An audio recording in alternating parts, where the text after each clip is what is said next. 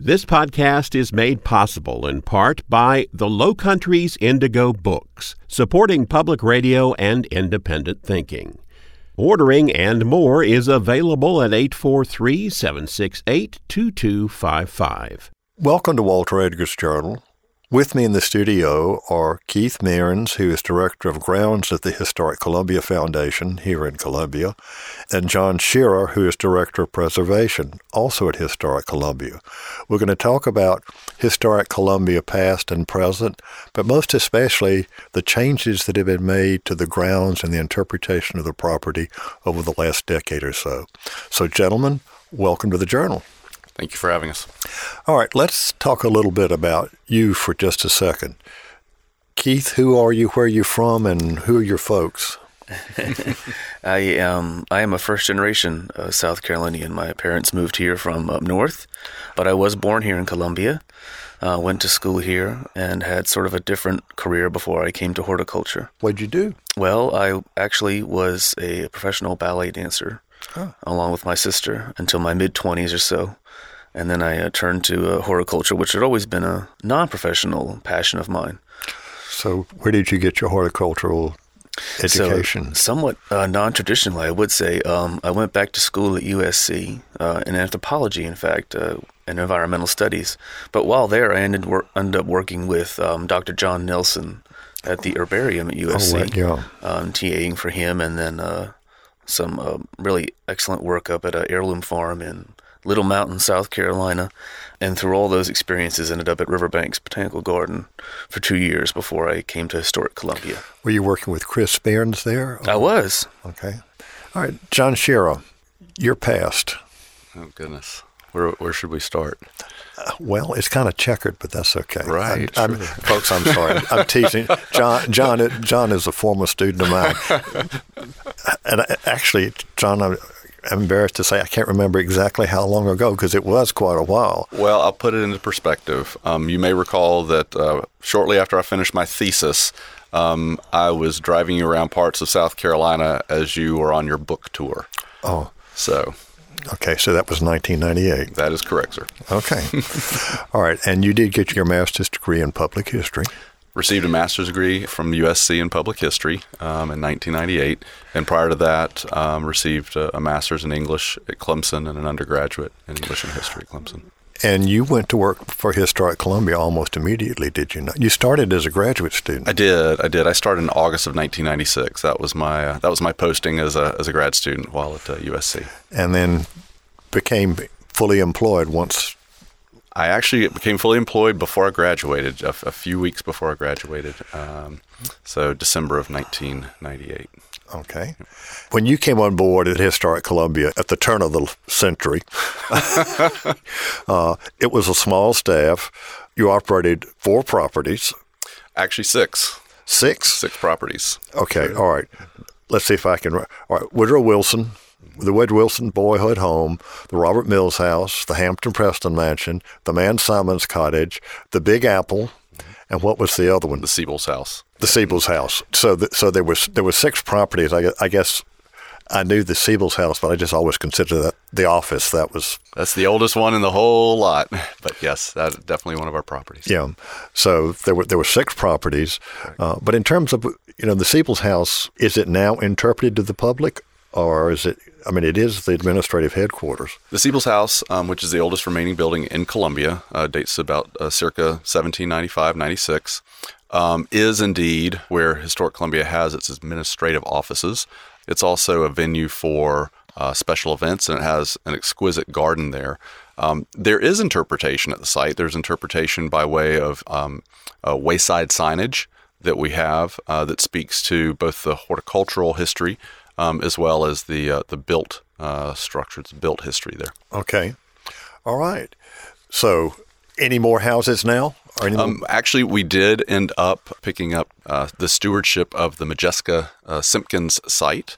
That is a city-owned property, as is, of course, the Robert Mills House and the Man Simon sites. Those are city-owned. Whereas Richland County owns the Hampton-Preston Mansion and the Museum of Reconstruction at the Woodrow Wilson Family Home. What structures does Historic Columbia actually own itself? We only own one structure now, and that is the Siebel's house. Okay. Who owns the Big Apple? The Big Apple is privately owned. So that's no longer historic property. Correct. So basically, Historic Columbia operates these properties for public entities, Richland County, and for the city of Columbia. That is correct. All right. Keith, you're director of grounds. Back in the 1970s, there was a groundskeeper who was not employed by Historic Columbia, who worked for the county, and basically his job was to keep the lawn mowed at the Robert Mills house. The grounds around the Hampton-Preston house in those days were a wasteland, and this was before the Siebel's house became a property. It's interesting, the design for the Robert Mills house. You want to comment on those, or how they have changed over the time? Well, certainly I know John is more familiar with the very early days of those changes. So I've been with Historic Columbia now for just over 7 years. And even in my time, we've had a great deal of change. And it's very interesting because each one of our properties is unique, obviously in its historic interpretation, but also in its sort of botanical interpretation. In fact, we have a living collections policy that is unique for each of the properties. All right. Talk about that for a living collections policy. Previous to myself being the director of grounds, Evan Clements was a director of grounds and I was a horticulturalist. And together we came to the decision that we'd like to manage the living collections, that is the plants, more like a botanical garden. And that's more in line with the artifact collections as well, such that we could organize our efforts at each property and have it more in line with the historic interpretation, and be able to keep records of everything in a more organized fashion. Well, for example, I do know that the original gardens around the Robert Mills house were designed as a white and green garden, and it included things like white crepe myrtles, which did not exist when the Robert Mills house was a private residence. That's correct, yes. So what do you do with something like that? Are the white crepe myrtles still there? There are two still white crepe myrtles right there on the Blanding Street entrance. And we do have a number of, maybe I like to call them legacy plantings. The Macrophylla magnolias? The Magnolia macrophylla, we do have one at Robert Mills house. And we also have quite a substantial Magnolia grandiflora planting at the Hampton-Preston site that is also what I would describe as a legacy planting. There were various efforts throughout the years since the creation of Historic Columbia to install gardens. And previous to, the last 8 or 10 years, I would say that most of those were, people really were interested to get plantings established and to have the site be more presentable, perhaps. And so most of what was chosen, I think, were very hardy, very durable plants to put in, and not necessarily from a curatorial perspective. And so that is one of the main things we've been doing in fits and starts, but then more recently in a more holistic manner, thanks to the Darnell and Susan Boyd Foundation. Okay. I mean, we've been talking about the gardens there at the Robert Mills house, which might have been familiar to a lot of folks because it has been open the longest. Mm. And at one point, a centerpiece of that garden was a fountain which had belonged to the Hamptons. I believe a Hiram Powers piece, John? Yeah, that's correct. For a few years, there was what was known as the Hiram Powers Fountain, albeit in a slightly different form. I'll tell you more about that in a moment. But that was displayed in what was known as the Founder's Garden, which is located in the southwest corner of the Robert Mills grounds. It was most likely established there probably around 1972. Mm-hmm. And the reason I say that is that's when the Edward Pinckney designed garden was installed and debuted. But that was also very shortly after the Hampton-Preston site ceased to be used as the Midlands Tricentennial Exposition Center. And it's in that capacity from April of 1970 until April of 1971 that visitors to the Hampton-Preston site could have seen what was essentially a reconstruction of the Hiram Powers Fountain on display in one of the temporary exhibit halls. The geodesic domes. Exactly right. And I say that it was a portion of the fountain because it looked much more like a squat kind of bird bath. I never paid it a whole lot of attention because when I came to Historic Columbia in 1996, this was really a gathering of shattered pieces of marble that were in the basement of Hampton-Preston. It was in collection storage. The shaft had been broken in half height-wise, and then the basin was disfigured as well. Disfigured both because it had been cracked, but also it had been cracked and repaired and cracked again. The story that becomes fascinating when I received a telephone call from a lady whose mother had been a student at the College for Women, which used to be at the Hampton-Preston site. And this lady was moving out of her house and said that she would like to repatriate a portion of the fountain. And I thought to myself, this is late on a Friday. This person was very energetic and enthusiastic, but I wasn't really sure if the story would hold water, so to speak. And I started looking at historic photographs that we had, fortunately. Which photographs and the postcards were from the College of Women, the Women's College era. Yeah, exactly. And lo and behold, you look at the historic photographs and the original fountain was much taller. And indeed, her mother had spirited away from a trash pile the upper section of the Hiram Powers fountain when somebody had thrown it away. But by that point in 1930, the College for Women, I should say Chicora College, because Chicora College merged with the College for Women in 1915. Chicora College moves out of the Hampton-Preston site in 1930 and merges with Queens College in Charlotte. Exactly, yeah. And so for several years, the Hampton-Preston site was host to many different tenants, not just the mansion, but also the former dormitories. And it's actually not until 1944 that the Hampton-Preston tourist home is debuted. And it serves as a tourist home, an alternative for visitors to Columbia who would not necessarily have gone to some of the higher-end hotels. And then it ends up being a boarding house up until it's purchased by the state of South Carolina in 1968. And then ultimately it's rehabilitation in 1969 for use as the exposition center. Okay. So you've got all these fountains. And last time I was on the grounds, which was fairly recently, I thought I saw that fountain. Well, what you saw is a replica. We were very fortunate that the lady who gave us the remnant of the fountain was exceedingly persuasive in her efforts to generate funds for its conservation. And so Ted Monick, formerly of the State Museum, was a professional conservator, and he meticulously restored the fountain. It was brought back to its original configuration. There were parts of it that had to be, as I said, removed and cleaned, in some cases replicated. And ultimately, that conserved fountain was taken to Birmingham, Alabama, where it was three-dimensionally scanned. So you have a 3-dimensional model, that was put into a computer-assisted drawing or design software, and a 100% accurate replica was cast in aluminum.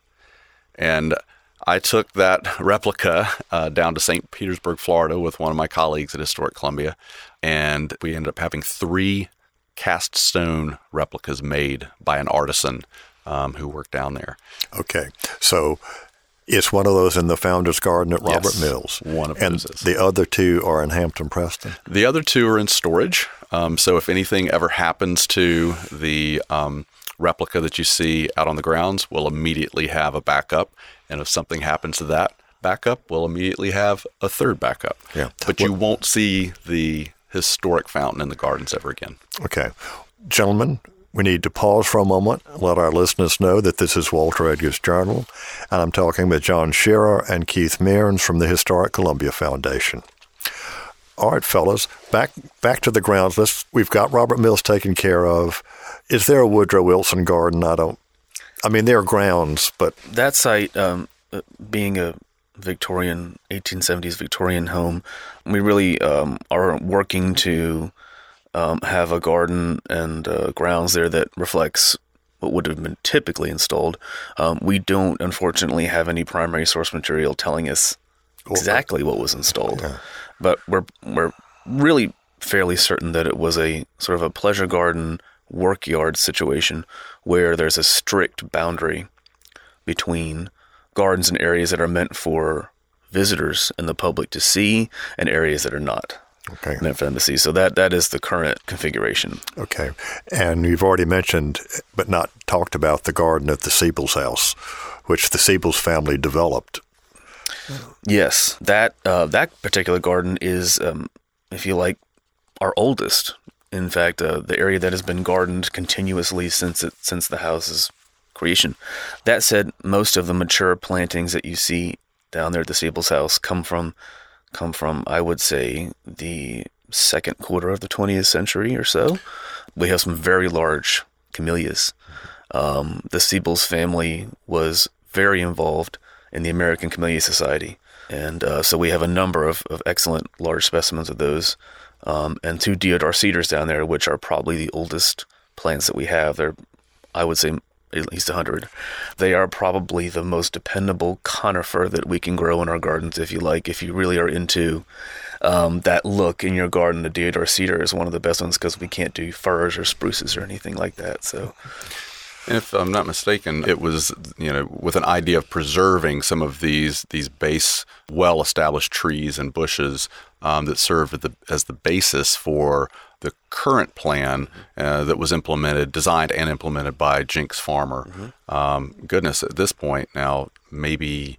I think that was about 2007, wasn't it? 2006 or 2007. So that's a generation ago now, almost. So are you putting in native plant materials now? There are some native plant materials included. The style that was installed at that point is not a formal style. It's very informal. It's very sort of almost subtropical, you would say. A lot of heirloom plantings, some of which are native and some of which are not. One of Jinks Farmer's signature plants is the crinum lily or cemetery lily. So we have a lot of those.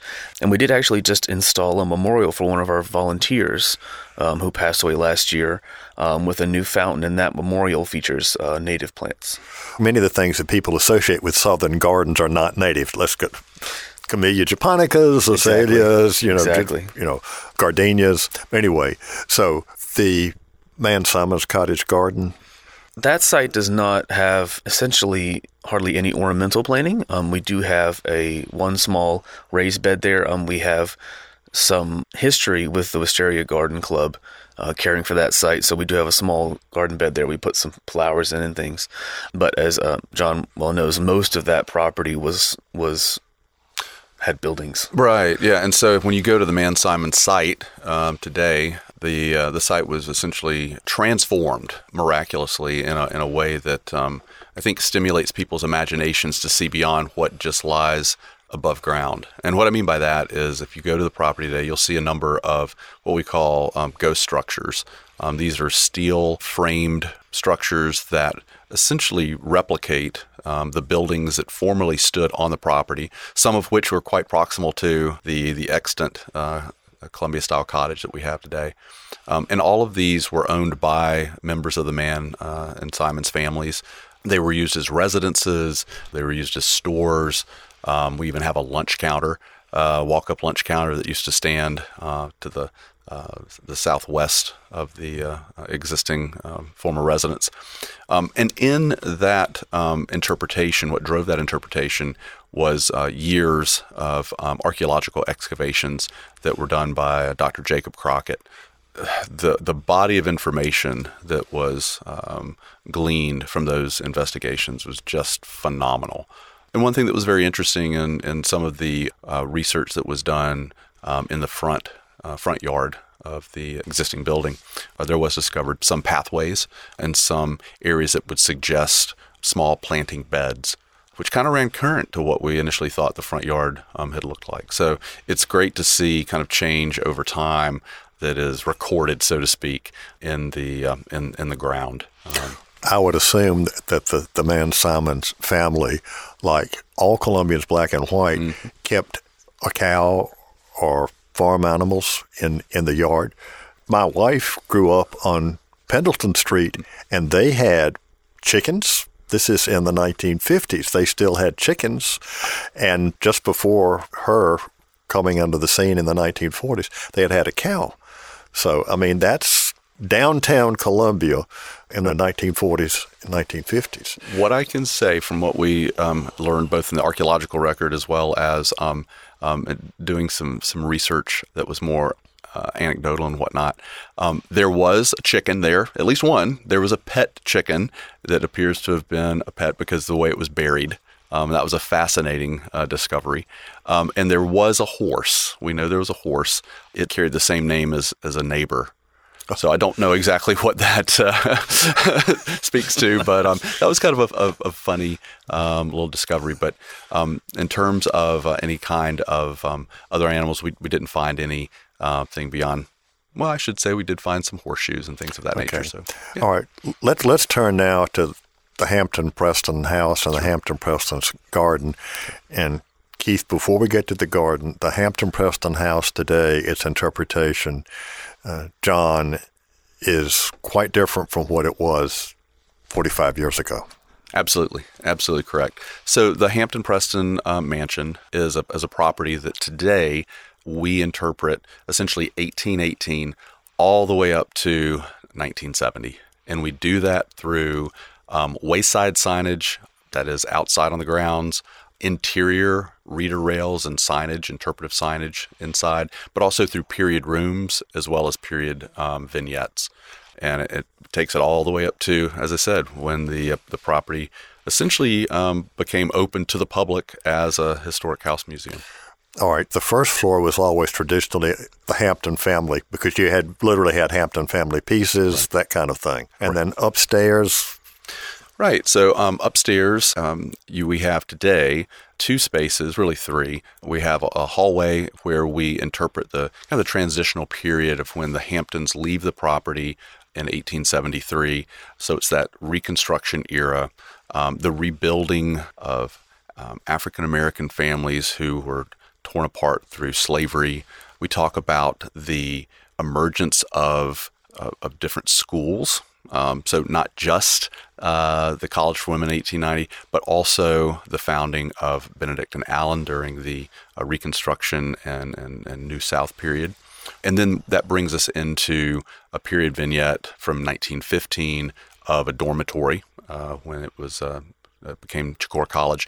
Then we go into a space that I really do love because it depicts the early 1950s as the site was used as a boarding house.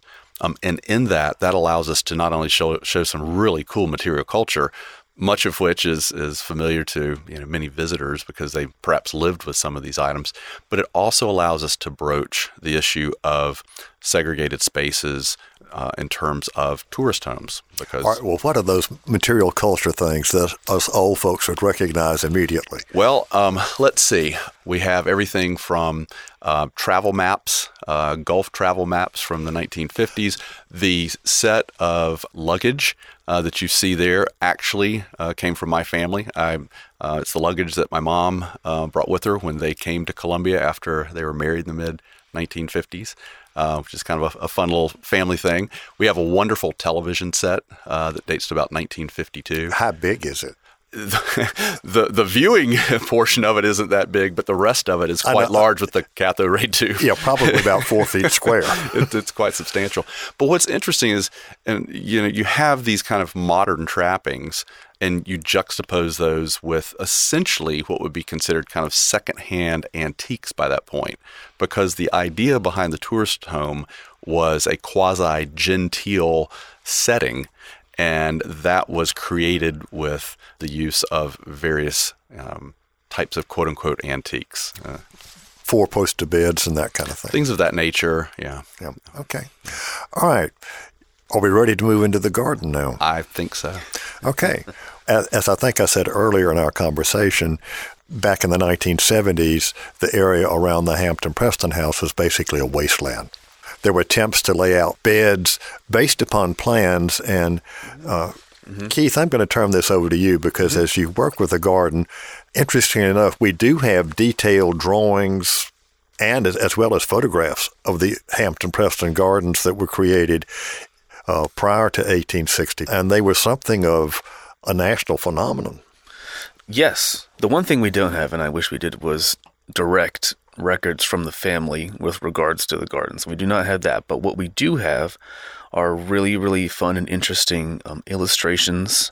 We have a Harper's Weekly that gives us some really fun illustrations that have varying degrees of accuracy. I would say they like to exaggerate some of the features that you see. But we also have some. What are they? What are those features other than the hedge that's about 20? That's mostly what I'm mentioning. Yeah, there were definitely a lot of hedges in the garden there, but the Harper's Weekly makes them look as though they're maybe 35 feet tall. Yeah, which is unlikely, very much unlikely. And the reason that Harper's Weekly came to be was because the site was used, albeit very temporarily, as General John Logan's headquarters during the occupation of Columbia in February 1865. So this comes out in April of 1865, and we have some illustrations that depict the site at that point. So. Okay. All right. Go on, Keith. Oh, yeah. Yes. So I will say that our target time frame for the interpretation of the gardens there is 1840 to 1860, during the time during which the Hamptons and Preston families would have been actively adding to and overseeing those gardens' installation and care. And I do like to tell when I give people garden tours, everyone wants to know, where are the original trees? Where are the old live oaks? And I say, well, I'm sorry, unfortunately, there's nothing here older than about 1980, really. So everything that you see there today is, post-dates that time. Additionally, a number of things happened to the site, as we have mentioned. It was essentially all removed by, about the late 40s. The back part of it was our used car lot, was it not? Well, right. So in 1949, Wilson Motors established its very modern new car dealership that fronted Laurel Street. And then by the time it became the site for the Tricentennial Exposition Center, the business had been selling used cars off of what today would be Pickens Street, fronting Blanding. Oh, okay. Yes. So that is to say that there are no original plantings, but we do have one really important surviving piece of information, and I would say maybe it was in 1941 or so. An individual who was stationed at Fort Jackson came over and decided, for whatever reason, to draw sort of a bird's eye view of the garden's pathways, and did make some notations as to the plant material he saw and remaining sort of dilapidated foundations of an old glass house and perhaps a gardener's cottage and things like that. So that drawing is what has allowed us to reinstall the pathways as we see them today. Okay. All right. When the colleges went in, though, and they built the dorms, that would have intruded into the garden space.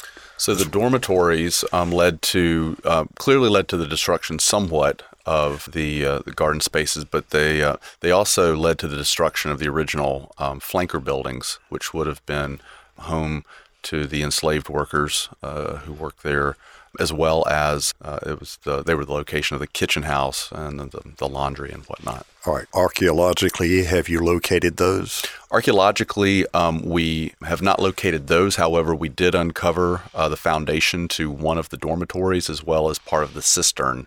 There was an 80,000-gallon cistern that used to be on the site. Okay. So as Keith works on his garden plan, are there plans to do the ghost buildings just like you did at Man Simon's? There are no plans for the ghost buildings there, but that having been said, the archaeological work that preceded some improvements to the rear of the mansion helped us to know better and really exactly the footprint of the mid-19th century addition that was put in place between 1848 and 1850, and that was something that the Prestons installed on the north elevation of the original 1818 house. And so today, when people go to this essentially a sunken patio, they can see what that footprint looked like. There's some very clever details that were put in there that people have to come by and see for themselves. And we also, of course, incorporated wayside signage around that portion that talks about the gardens. as well as the various buildings that were there and who worked in them. Okay. Well, let's get back to the gardens, Keith. So the first time that any garden reinstallation was attempted was starting in the early 80s. The pathways you see on the site now, that is the brick edging that defines them, was installed at that point.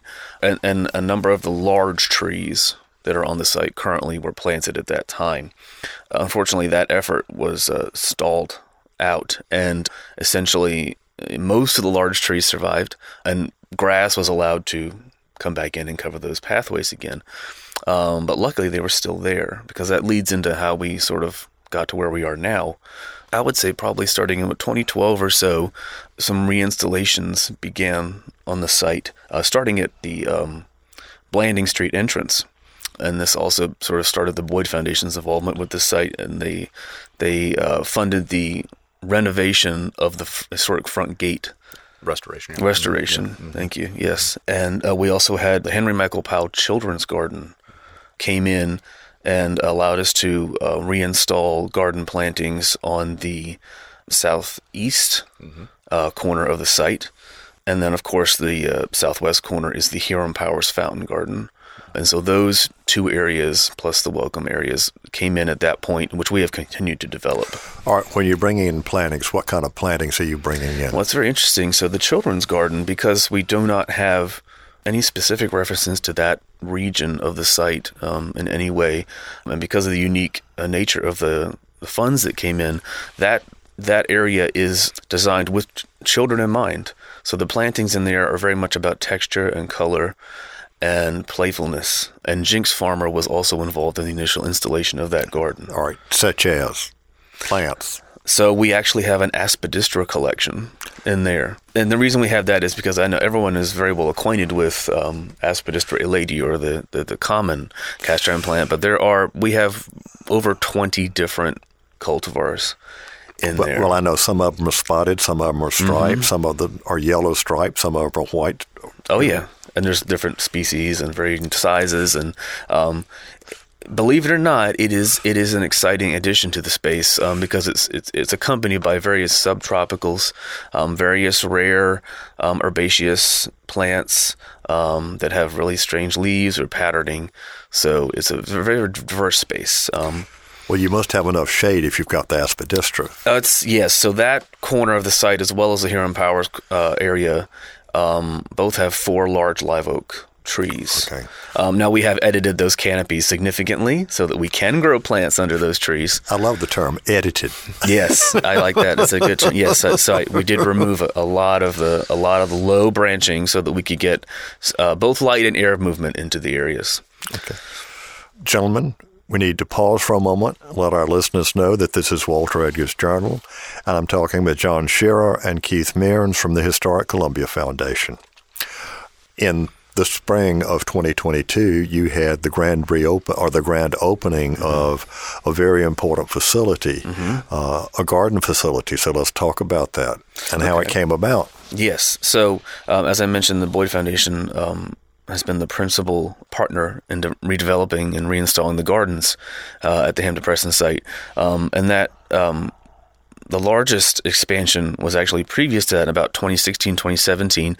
We added about 2 acres of garden back to that site in what we kind of call an arboretum-style planting, which is at this point nearing maturity in many aspects. When you say arboretum, explain that for the... So it's...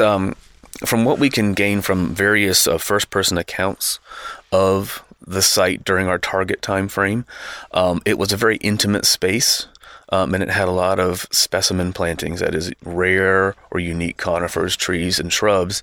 And as we understand it from those accounts and the pathway configuration, that the Hamptons and Prestons were really interested in this being similar to sort of an Italian estate garden. So, whereas it was not an English landscape, this was a very intimate Italian garden, so that's what we have reinstalled. Okay. So there's not a lot of herbaceous plant, and there's not a lot of annual plantings happening. It's pretty much all shrubs and trees, but really kind of tight in their spacing, such that you get garden room effect as you go through. Okay. Again, plant types, please, sir. Sure. We have a lot of forsythia, which we know is important. We have, I would say, 8 to 10 different tea olive cultivars. Oh, wow. Okay. All right. Okay. I think most folks out there might be familiar with what was colloquially called the outhouse. You had a tea olive right by the outhouse to assist in the natural aromas.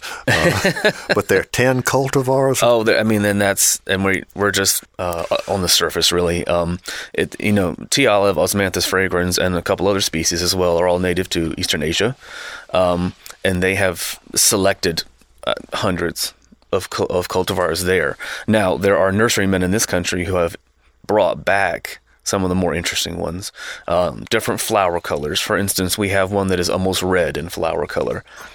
We have some that have variegated leaves and others that when they grow in the spring, the color of the leaf is white and then it changes to red. So we're really trying to infuse diversity and exotic. Well, see, that sort of fits in with, again, as you said, the concept of bringing in exotic plants, which the Hamptons and Prestons would have been doing. Now, you're bringing in something like a tea olive. You're not trimming it and shaping it in the English model, are you? No, not in that way. Now we do. Everything gets guided. Everything needs to be kept in the bounds you intend for it. But in this style of planting, that's not obvious. Our goal is to keep things where we want them without an obvious shearing. So you don't make topiary plants out of these? Not out of the tea olive, certainly not. It's not out of the question that there may have been topiaries here and there within the garden, but certainly not out of tea olive. But actually, by the 1840s, those would have been kind of old-fashioned. Well, it would, and that's what I tell people is that this garden was at that time actually already kind of old-fashioned. So we do have a lot of other really interesting specimen trees, like monkey puzzle trees. We know those were on the site in the genus Araucaria, really interesting conifer. We actually have one of our other sources that we use for the gardens are the catalogs and receipts from the Pomeranian nurseries. Yes. People forget that one of the earliest large nurseries in the country was in Pomeroy, South Carolina. Yeah, just north of us in Newberry County. Now they specialized in fruit trees too. So I guess you could say that they were, if you were going to say what they focused on. Yes, I would say that fruit trees they had their highest diversity in. And we have a number of those catalogs are actually available online to look at. And by the time you get to 1861, they have a 90-some page catalog. Oh, wow. Oh, yeah. And while it was focused on the edible plants, they did have an extensive ornamental department. They were selling hedges by the foot. So they were growing hedges, clipping them as hedges, and then selling lengths of hedges that were already that could be installed as a hedge. So we don't know that the Hamptons purchased those, but we know they were available. That doesn't sound like. I don't think they would have been buying it by the yard. It's also fascinating to think too about the earliest stages of the Hamptons and Prestons planning that site and knowing that they had the benefit of Robert Russell's garden, which it was at. Until the construction of the new State House in the 1850s, it was a huge attraction. So just a block away from South Carolina College, you had upwards of 50,000 trees that were for sale at Robert Russell's garden. So yeah, and we are fortunate that we do actually have one plant on the property that is a cutting propagated plant that originated with one of the original plantings at the Pomeranian nursery. So we do actually have an original plant from them on the property. And so those two large arboretum-style plantings led to the Boyd Foundation also supporting the sunken patio installation that John spoke about, which led to what we call the final phase of the landscape restoration at Hampton-Preston, and that is the Boyd Horticultural Center. All right, now let's talk about. And the Hamptons would have had. They had a hothouse. They did. They had a glass house that was on the northwest rear wall of the property. Now, when you go to the site, our perimeter wall that's on the all streets except the Blanding Street is a 20th century installation. The original wall, and John can speak more, this was actually a large brick installation. Yeah, so what you see when you go around the property today was installed in 1979 through an open air grant with the federal government. So you needed to be able to visually see what was inside. But historically, you would not have been able to see inside the grounds because there was an 8-foot tall brick wall that ran 3/4 of the perimeter of the Is there any consideration of eventually recreating that? We don't have that in our plans. Okay. Not in our plans. So yes, they did have a glass house, and we actually, one of the firsthand accounts of the site compares the Hamptons glass house to the quote-unquote the one in Washington, in D.C. And so I did a little research looking into, well, what was in D.C. at that time, and it turns out that the only glass house officially operated up there at that point was under the jurisdiction of the Patent Office. And there is actually a photograph of the old patent office, which that building is still there. It's not the patent office anymore. There is a glass house just behind it. And that just kind of confirmed what we thought the Hamptons house probably looked like. And it was a 3/4 span structure. That is, if you can imagine a glass greenhouse with a pitched roof, the roof comes up. It's glass on the south elevation. It goes up to the peak and then goes down the other side and meets the brick wall. So the brick wall is the north wall of the structure. And the reason for that was obviously at that point, heating a structure like this would have been a considerable effort. And if you can build it up against a brick wall, you're capturing a lot of solar energy in the winter, which is radiated to the plants at night. So the solar energy, using that brick wall, the brick wall you've created now is a brick wall, right? Well, the structure we have now interprets that original structure in its overall design. However, it is a multi-use structure for us. And a much larger structure. And it's much, yes, thank you. It's much larger than what would have originally been there. Mostly because of the uses we really wanted to have for the building. All right, now, Historic Columbia had a big plant sale this spring. You have a garden that you're sharing historic plants with folks? Of course. We propagate obviously for our own efforts, not just to fill our gardens and to back up, quote unquote, some of the more important specimens that we have, but that capacity allows us to have more than we need for those needs. And part of this, the Boyd Horticultural Center, part of that project was actually an outdoor nursery space. So the space that's directly opposite from the new building is an outdoor nursery space that we can use for all those efforts. And we will be having 2 plant sales a year to benefit Historic Columbia and our grounds. So what kind of plants are you? So everything that we sell is going to be represented somewhere on one of our properties, not necessarily just the Hampton-Preston property, but on one of our properties. And so we will principally be propagating from our existing collections to create these plant sales. So for example, are you going to propagate the red tea olive? Yes. Now that's going to be a little bit ways off because they're kind of slow, but yes, you are correct. We will be doing plants that you cannot find here in Columbia, that you would have to go to specialty nurseries and things like that to find it all. So we'll be doing everything that we can to bring either rare or important or otherwise interesting plants to the public.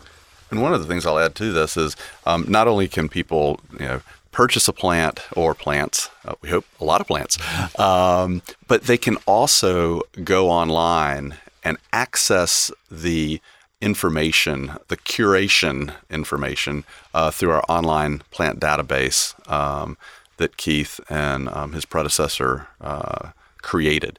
And so you have a wonderful history of how these plants throughout all of our properties have been taken care of over the past 10 years plus to some degree. Mm-hmm. Well, if you go to the Hampton-Preston property now, because it's more than just the mansion, that's just part of the story. That's right. Used to go to the front door of the mansion and knock on it. Now you have an entrance on Pickens Street. Is that the entrance to the property now? Well, you can access the Hampton-Preston's 4 acres through essentially 3 main ways. For those of you who perhaps are purchasing a ticket and want to see the interior of the house, you've come from the Robert Mills house where our museum shop is, you've walked across Blanding Street, and you've walked through kind of the formal entrance to the property. But you don't need to buy a ticket to enjoy the gardens at any of our properties. And so you can go through the front gates, you can go through the pedestrian gate, which today features a reinterpretation and a reconstruction of a summer house. Some people call it a gatehouse, but it's a summer house, a rustic structure that would have been there. We know it was there. And still others like to come down the sidewalk on Laurel Street and walk through the rear gates because they're so captivated by the Boyd Horticultural Center and the greenhouse. So it's really amplified access to the property. Whereas before, just a year ago or so, you could only access the property through the front gates. And I will add too that because of our interest in sharing these grounds, we have extended hours. So during the course of the week, we do offer extended hours for people to come see the properties after work and whatnot. Okay. And it's been a boon for us as far as getting Historic Columbia's mission out to folks, understanding that horticulture is hand in glove with telling local history and with historic preservation, looking holistically at the historic sites under our care, but also looking holistically at how our city and our county has evolved. All right. So what's next, guys? That's a great question. I think for the property, there's never a lull. We're constantly finding out more information about the various people who worked there and who lived there throughout all of the various generations. I think for me, as the longest serving employee at Historic Columbia, the next thing is just to see how magnificent the gardens are going to look this coming up next season. And what I mean by that is every season the gardens look different. And Keith impressed upon me just a couple of years ago that this garden will improve and mature gracefully and drastically in the coming years. And it's not disappointed. Yeah, that's a good point. We did design the plantings such that they will age. So we're not, this is so many plantings these days are put in because everyone wants them to look the way they look instantly. But this one was designed such that it's going to look good for indefinitely. You mentioned Forsythia spirea would have been another plant. Yes, we have that. Absolutely. So, I mean... And believe it or not, Pomeranian Nurseries even sold coast redwood. And we have a coast redwood in the garden now. Wow. So... a lot of things to look forward to. And another thing too, is that there are folks who volunteer with Historic Columbia, as you know, Walter. They always have. That's the lifeblood of any nonprofit. But there are devotees to the gardens who work year round with Keith and his fellow staff members to make sure that these properties are well curated, well taken care of, and very presentable. Yes. Taking care of any garden is a never-ending task. That's right. I really do need to mention that, myself, my predecessor, and John, and everyone else at Historic Columbia has had ideas for these gardens for a long time, and we have a cultural landscape master plan that we developed in coordination with Jim Cothran, and really all those efforts being present. And then with the help of the Boyd Foundation, especially Susan Boyd she's an excellent gardener. She has an excellent understanding of scope and scale and what you need for a garden. And so it's really not just about their financial support, but it's about them understanding the goals of the project. And she got involved by being a member of the Garden Restoration Steering Committee. So, groups of people who, or a group of people who were able to look at that strategic vision of implementing the various gardens under our 14 acres and invest a great deal of energy and time and indeed, of course, with the Boyd Foundation financial support. Well, I hate to do it, fellas, but Alfred's given me the wind-up sign.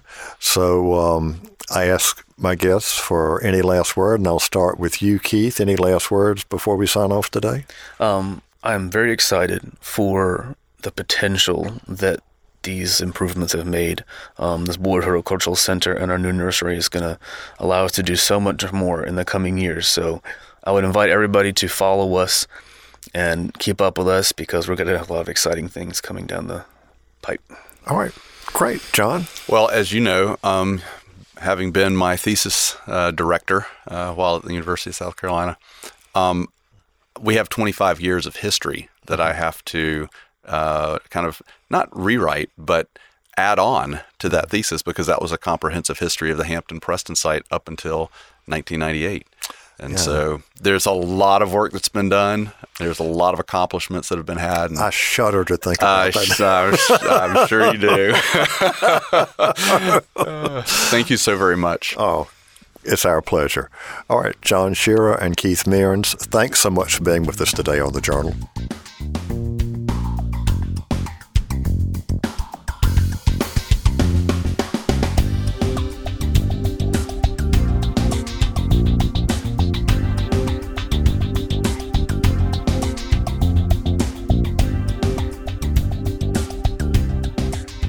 This is Walter Edgar, and I hope you enjoyed today's journal. I know that I did. As many of you know, I have been associated with Historic Columbia for about 45 years now. And seeing the evolution and the transformation of those properties, particularly in the last 10 to 15 years, has been absolutely heartwarming, especially the grounds.